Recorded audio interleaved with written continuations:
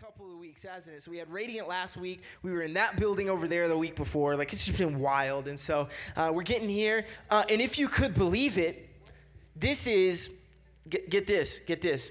So we have tonight, which is already halfway over. We have Friendsgiving. We're not in service. Then we have 2 more weeks in December. Then we have our Christmas party. And then we're done for the year with youth. That's crazy, y'all. That's insane. You skipped my birthday, John. Oh, yes, we do have your birthday. Oh, okay. Well, just, anyway. All right. This year has been passed by seconds. It's crazy. It has been wild. And so tonight we're going to go through this one thing of looking at the Lord's Prayer. And what I entitled this message is Teach Us How to Pray. Everybody say, teach us how to pray. Come on. So, we're going to be in Matthew chapter 6, verse 7. Before we get there, though, I've got a question for you. Have you guys ever thought about, if you got a chance to be with one of your heroes, whether they're alive or whether they're dead, and you were able to actually talk with a hero? It could be a celebrity, an actor, an artist, an athlete, whoever you have in your mind. Have you ever been asked the question, like, what's one question you would ask them? Yeah. What's one question you would ask your hero, celebrity, athlete, person? Like, what's the one question you would ask them? What's your religion? All right, yeah, what's your favorite flower? All right, yeah. You're like, Google it works. Have you guys ever thought about that? Shh, let's focus in. Shh. Let's focus in. Have you guys ever thought about, like, if you were in the room with people who knew more than you and who were more well known than you, and these celebrity heroes that you have, like, have you ever thought about, man, if I could just be in the room with them and ask them one thing, like, I would say this, or I would ask this question? You guys ever been there and thought like that? See, a lot of times we imagine that when we sat with them or when we were able to talk with them, a lot of times we think that we would ask, like, how did you get to where you're at? What do I have to do to be famous? What do I have to do to be a celebrity? How do I do this? You would ask questions like that, and you would sit underneath what they had to say, and you would listen to what they had to tell you about how they got there. You know, if you sat with people who are influential, monumental social leaders, you know, whether it's guys who just changed the landscape of just society, like Martin Luther King, and you would ask them, man, how do you speak, or how do you do the things that you do with such great leadership? You know, a lot of times we would find ourselves in situations like that and begin to just ask questions because we want to know how they got to where they're at, right?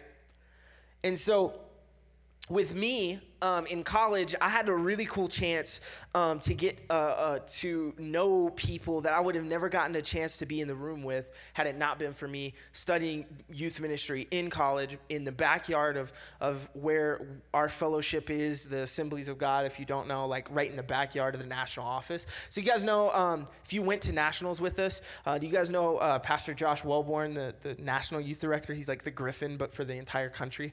He spoke and all that stuff. I got to hang out in class with him a couple of times where I got to hang out with him. We went to a banquet for Speed the Light, actually, and he was there, and we got the chance to talk with him and several DYDs and just people who are influential. You know, I have a great relationship and a great friendship with Pastor Griffin, our DYD, you know, and I'm always asking things to learn more because he's such a great leader.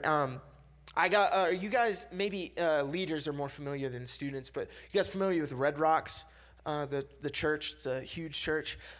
Red Rocks, they have their own worship team and everything. I got to sit with the youth leader or the youth pastor who was there in college. He got to do a leadership seminar because his dad taught at Evangel where I went to school. And like I would have never gotten a chance to be in the room with him had it not been for that. You know, I was at Kentucky Youth Convention as a youth leader, and I don't know if you guys know who Fearless LA is.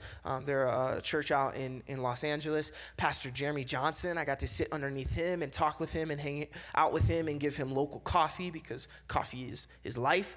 No, I'm kidding. But like, you know, just got a chance to hang out and talk with people who I would have never gotten a chance to do. Even with music.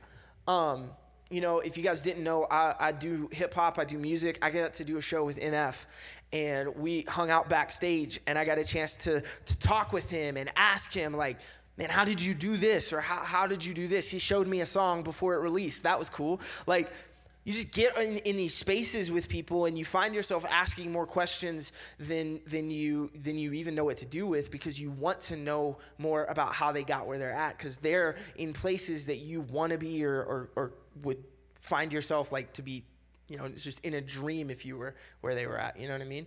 Man, if I could only be like them, or I could only be like them. I say all that to say this. The disciples got that chance every single day of their life, right? They got to sit with, not every single day of their life, but you know what I mean. Like when Jesus called them and they were following Jesus, they got to hang out with him basically 24/7.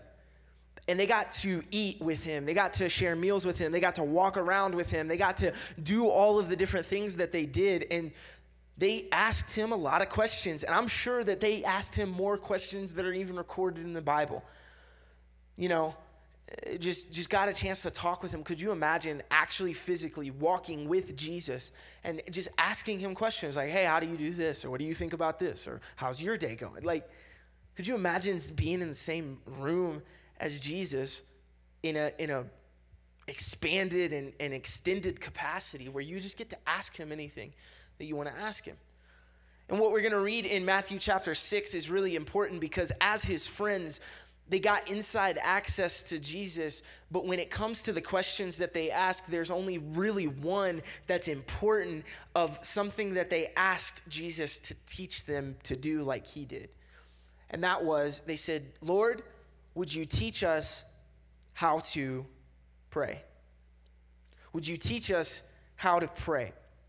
So Matthew, if you don't know before we get into this, Matthew was written specifically for Jewish believers, people who had Jewish backgrounds, people who knew about the Jewish customs. So he was trying to write to those guys and say, hey, Jesus is legit. He's who he says he is. Don't have to worry about him. Stop looking for the Messiah. It's Jesus.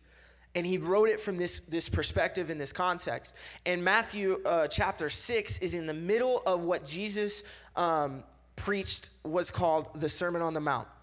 This is everything, dude. If you want something from Jesus to speak directly to your situation, go read the Sermon on the Mount. Because this thing is jam-packed full with how you treat other people, how you treat God, how you treat yourself, how you're supposed to live your life. Like, it is like the ultimate sermon. I can never preach anything as good as the Sermon on the Mount. It's to prepare Jesus' followers to preach and teach the kingdom of heaven in the future, because he knew what was going to happen, and he knew that later on it would be them who's actually expanding the kingdom. And so he wanted to make sure that they were ready. So what we're going to read is what's called the Lord's Prayer. Do you guys know the Lord's Prayer? Most people know the Lord's Prayer, especially if you've been in church for a long time. But what's so interesting about the Lord's Prayer is it's Jesus' instruction and model for how a Christian should talk with God, not necessarily how Jesus was supposed to talk to God. Because we'll get into this, but when Jesus says, forgive us our debts, forgive us our sins as we forgive others, like Jesus didn't need forgiveness because he didn't sin, right? So there's certain things, we'll get into it a little bit later, but the Lord's Prayer is more, a lot of people call it the Lord's Prayer, but it's actually more appropriately titled the Disciples' Prayer. He's like, this is what you guys should pray. This is how you should model your prayers. And so it became just this model of how we are supposed to pray as followers and as disciples of Jesus. Does that make sense? All right, so let's go ahead and just read this. I'm going to read it from up here, actually. This is what it says. It says, "And when you pray, do not keep on babbling like pagans, for they think they will be heard because of their many words. Do not be like them, for your Father knows what you need before you ask him. This then is how you should pray. Our Father, who art in heaven, hallowed be your name. Your kingdom come, your will be done on earth as it is in heaven." We're going to stop there for just a second and kind of camp out here for a little bit. Because in the Lord's Prayer, in this model of the Lord's Prayer, there's 3 sections and 3 things that we're supposed to really take from this model of prayer, okay? And they all start with F's. So there's the 3 F's of the Lord's Prayer. We have to focus on the Lord. That's what this is talking about. This Matthew chapter 6, 7 through 10 is all about focus on the Lord. That's what this first section, this first part is really trying to get across, that we're supposed to focus on the Lord. You see, the Greek word for father in this word, or in this passage, is Abba. And Abba in the Aramaic, which was the language that this was translated from, it shows how we're supposed to approach God in prayer. Abba. It's a word that you would use to call your father or your grandfather. It's that childlike, like, Dad, like Dad, I'm so glad to see you. I'm so glad to meet you. That's what this word is. Abba is that childlike wonder that you have. And it's really how we're supposed to address and seek the Lord out in prayer. Does that make sense? So Jesus used this word intentionally because he wanted to show his followers that we could approach God in that way. Because up until that point, that was unheard of, to speak to God in that, like, low of terms, right? Like such a casual thing to be like, "Hey, what's up, Dad?" Like, and so Jesus uses this word very intentionally because he wanted to show them that they could have confidence and they had permission to address God in this way. And he gave permission for other people to use it as well. So here's the cool thing about that. Him using that word changed the game. It changed our focus. It changed how we're to focus on the Lord. Because when we have intimacy with him, when we know him, he's our Father. He's our dad. He's a comfortable person to us, right? My dad is not as comfortable as a father figure for you, right? He's my dad, right? Your guys, the male figures that are in your life, those are your male figures. You know what I mean? Those are your people in your life that you get to call that. Other people don't know. Like, most people know my dad as Terry, okay? Not Dad. It'd be weird if a random person went up to my dad and was like, "Dad, what's up?" He'd be like, I gotta go. Like, this is weird, dude.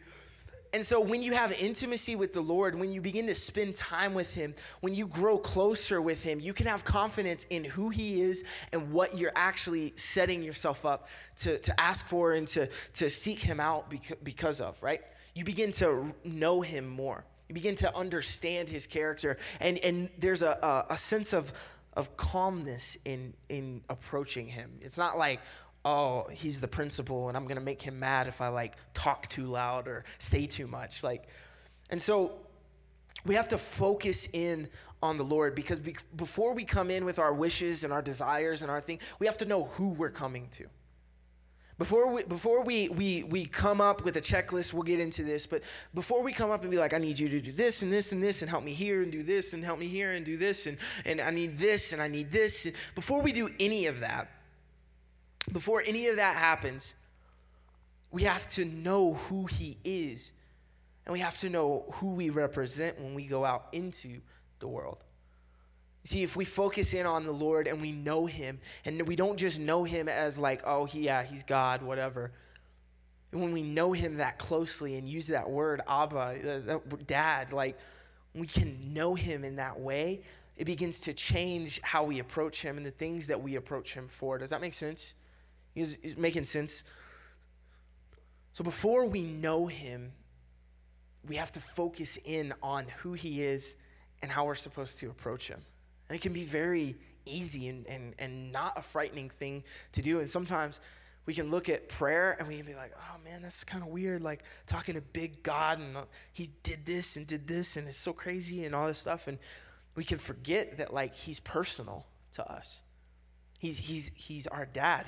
He's our father, Abba. Like that's who he is to us. So we have to focus in on the Lord. If that doesn't make sense, let me put it this way. If I know my dad and I am seeking him, but I'm seeking him with ulterior motives, and I'm not really seeing him as like, oh my God, like you're my dad and I just love you, right? Like because just who you are. Or my mom, I just love you for who you are, right?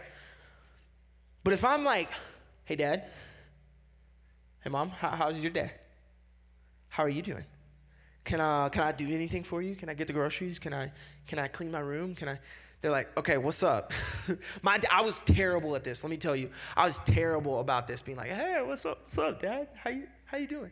What up, mom? What's up? How you doing? And they're like, okay, what do you want? You're like, okay, so I need this. I need some money for this. I'd like this on my Christmas list, but I'd like to get it now before Christmas, if that'd be cool. Like, I just need this and this.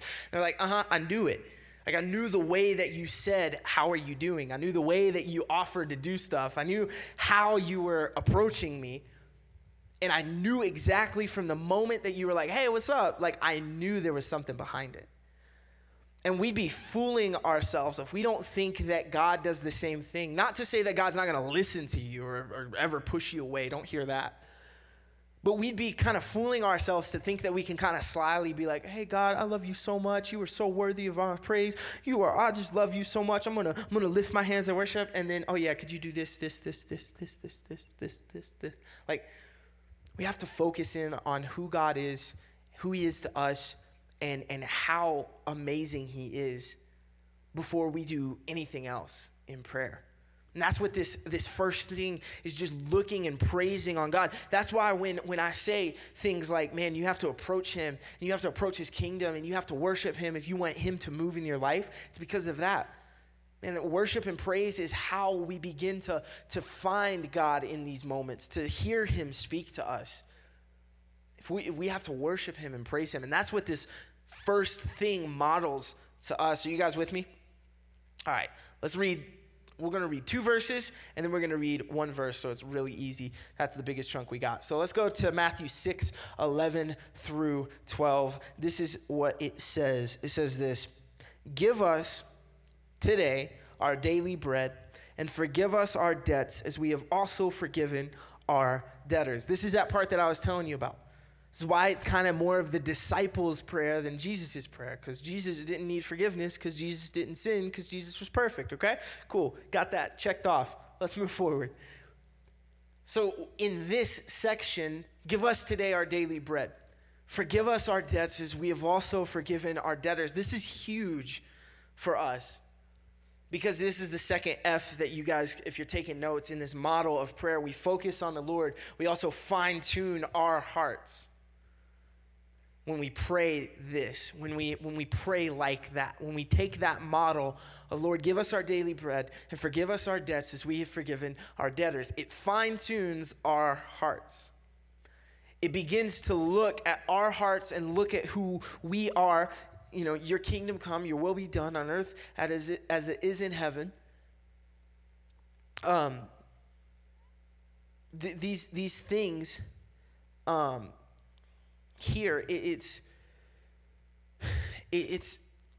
not as much of a plea or an ask for God to forgive us our debts, to give us our daily bread. All of this stuff is not as much of an ask of God, but it's more of a recognition of God, what God has already accomplished. If we look and we recognize him in the world, if we recognize him in the world like we recognize him in heaven, then we begin to see that our hearts need to be in the right spot in our prayer life. We have to have just no ulterior motives, nothing that prohibits us from having clean hands and a pure heart when we come in prayer with the Lord. This first portion of the prayer, it focuses on God and his agenda as we begin to submit to him before we ask anything of him. You see, here's the interesting thing. Prayer, it can't be concerned with our problems and our issues, but of God's kingdom, of God's kingdom, of his issues, of what concerns him. When it says, give us today our daily bread, what that is really implying and what it's saying is, I don't need anything past the what you are wanting to give me. I don't need anything. I don't need anything extravagant. I don't need anything that is above whatever you want to give me for this. Imagine if we were to trust him for our daily bread. Imagine how that would change our dependence and our reliance on him. Because so often we get into a spot where we are like, hey, Lord, if you could just like hook me up for 2 weeks, like it'd be great. And then we kind of just move on. But what we see, what we know is that when we do that, it puts this thing, it takes us out of reliance on him. And what that can do is really mess with us, because then we can think that we're okay without God. We don't need to talk to him. We don't need to address him. We don't need to revere him. We don't need to have that relationship with him, because it's whatever.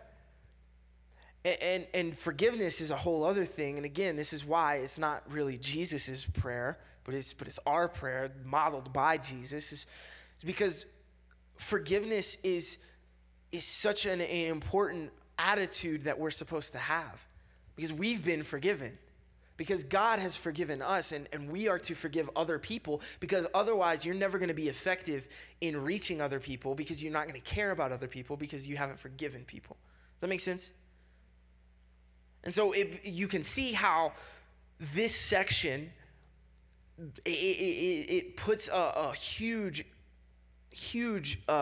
weight on fine-tuning our hearts so that we can be able to approach him and know that we are approaching him correctly, and know that we are we're not acting selfishly. We're not acting on our own stuff. We're not just doing things because we want to do it.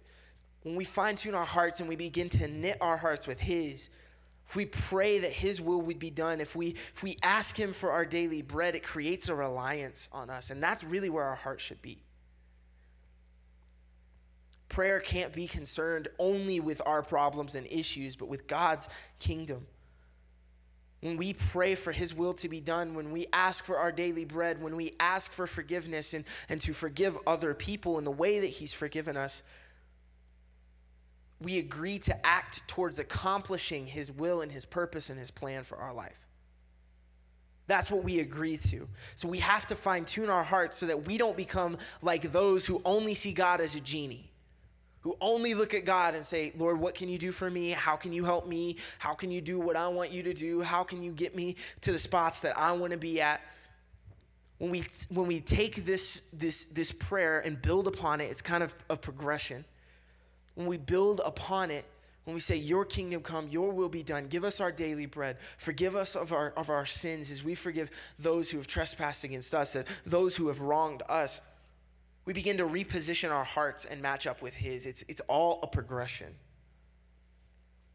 Imagine how weird it would be, just for a second, to go up to a fast food counter or go to a drive-thru, and instead of hearing like, hello, let's take Chick-fil-A for example, because they're the nicest people on the planet. Like, I just don't get it, but they're just so nice. Like, you take Chick-fil-A, and imagine if they were like, hello, welcome to Chick-fil-A, how may I take your order? Or how can... Instead of that, they were like, hey, what up, this is Chick-fil-A, I'm going to need this, and I'm going to want this, and you're like, whoa, I'm in the car, like, you're the one who's serving me. Like, you'd be like, hey, wait a minute, like, I'm the one who wants food, like, I can't give you anything, right? Like, but imagine how weird it would be if you go up to the counter, and they're like, yeah, I'll take a number 2 with a sweet tea and fries, and you're like, I'm here to get food from you. Like, this is not how this goes. But so many times, God, we are like, Lord, I want to serve you. I want to be there for you. I want to do the things that you're calling me to do. Yet when he comes to the counter and says, okay, I need this, and I want this, and I want you to do this, and I need you to serve me in this way, we like back up and we're like, no, you take my order. And that's like not our heart. That's not where we're supposed to be. It's not how it works. Imagine how weird that would be if that happened at a restaurant. It wouldn't be open for very long, let me tell you. And so we have to realize when we do this with God. And we also have to see that when he asks us to do something that is good and right, hint, hint, it's always going to be good and right because that's just who he is. We have to be able to respond to that accordingly. We have to be able to really understand that, okay, yeah, I'm here to serve you. I have the heart to serve you. Because if you don't fine-tune your heart, you're going to be like the person at the counter who's working for the place, but not actually working for the place. You still got your own selfish motives and different things. Does that make sense? It's a little confusing. I don't think there would ever be a restaurant that does that, just so you know. Let's read this last verse because it's kind of important. It says, lead us not into temptation, but deliver us from the evil one.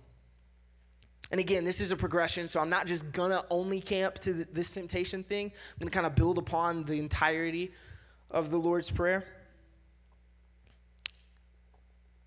But we have to focus on the Lord. We have to focus on God. We have to fine-tune our hearts. And then this last thing, we have to look forward. And we have to look forward to two things, and they're kind of separate, but it's all encompassed in this. And that is we look forward to the kingdom, and we can look forward to temptation.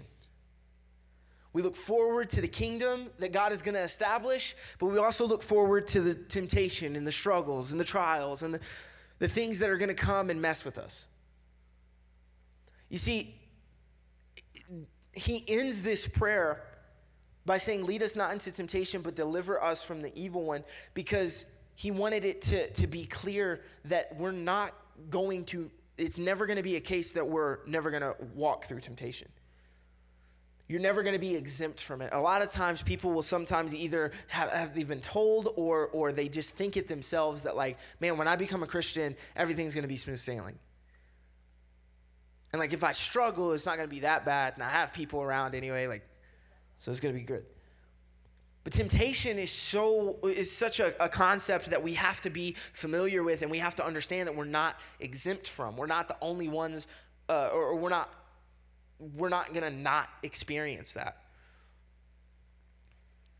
God never directly brings temptation, though. I just want to clear that up.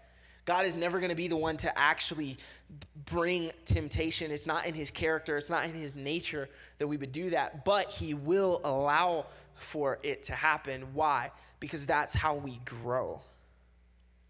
It's how we are built up. It's how we mature. It's how we progress through our faith. So that it would strengthen us. So that we can then look forward, again, build on that fine-tuning of our hearts, and so that we can position ourselves to not look at the thing that we're being tempted at or look at the things that are coming at us, but we would look at the kingdom, and we would look forward to the kingdom. When we say things like, your kingdom come, your will be done, these things, these statements that we make are looking towards a heavenly kingdom that is not only going to be established, but is already here. We're asking for it to come down to heaven, or from heaven. We should be in the Word constantly so that we can look forward to the kingdom and that we can look forward and be ready for temptation. We have to be in the Word. We have to know it. We have to respond to it, because through it, we're going to recognize and overcome the temptations that we face, the struggles, the things that can come in and begin to distract us. But through his word, we also look forward to what God has in store for us.